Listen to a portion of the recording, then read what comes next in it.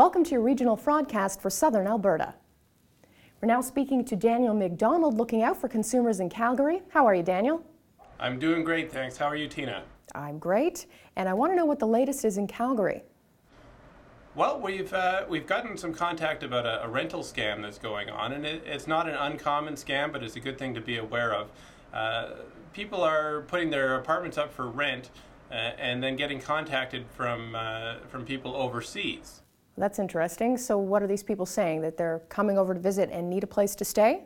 Well, that's usually the story. Something about coming into town and they need a place for a year or so. And the first contact will be fairly innocuous. They'll ask for details about the property and maybe even details about the landlord themselves. Then it can get problematic after that. Okay, so how does this turn into a scam?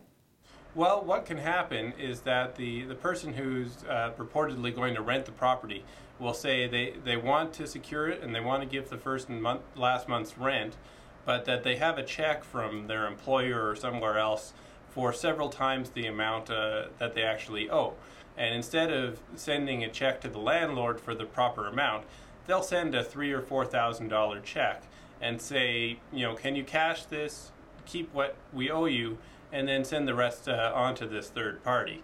And of course, then the check actually turns out to be counterfeit, and the person who cashed it, namely the landlord, has to repay the funds to the bank after they've wired that money somewhere else. Well, fraudsters are certainly getting creative with these counterfeit check scams. How do consumers protect themselves? Well, it's fairly straightforward. Don't accept a check from someone you don't know, especially if they're asking you to send it somewhere else. There's no legitimate reason why you should cash a check from someone you don't know and then forward the funds to a third party. That's a hallmark of a counterfeit check scheme, and it's something you want to be steering away from. And have you been getting a lot of complaints in Calgary about this specific scam? Well, this specific one we're just starting to hear about this year, but in the past we've certainly got a number of calls on this type of scam. Rental scams come in a couple of different forms. This is a little bit unique because it's targeting the landlord as opposed to being a disreputable landlord who's targeting people who are trying to rent a property. But then it turns out to be a counterfeit check scheme, and that's just unfortunate for everyone involved.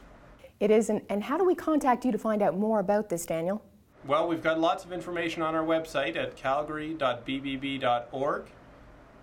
And you can also send us an email, info@calgary.bbb.org. Well, thanks, Daniel, and we'll talk to you again next week. Thanks, Tina. Take care. Make sure you join us next week for another regional fraudcast, or subscribe to our podcast for regular updates. Fraudcast is brought to you by Capital One.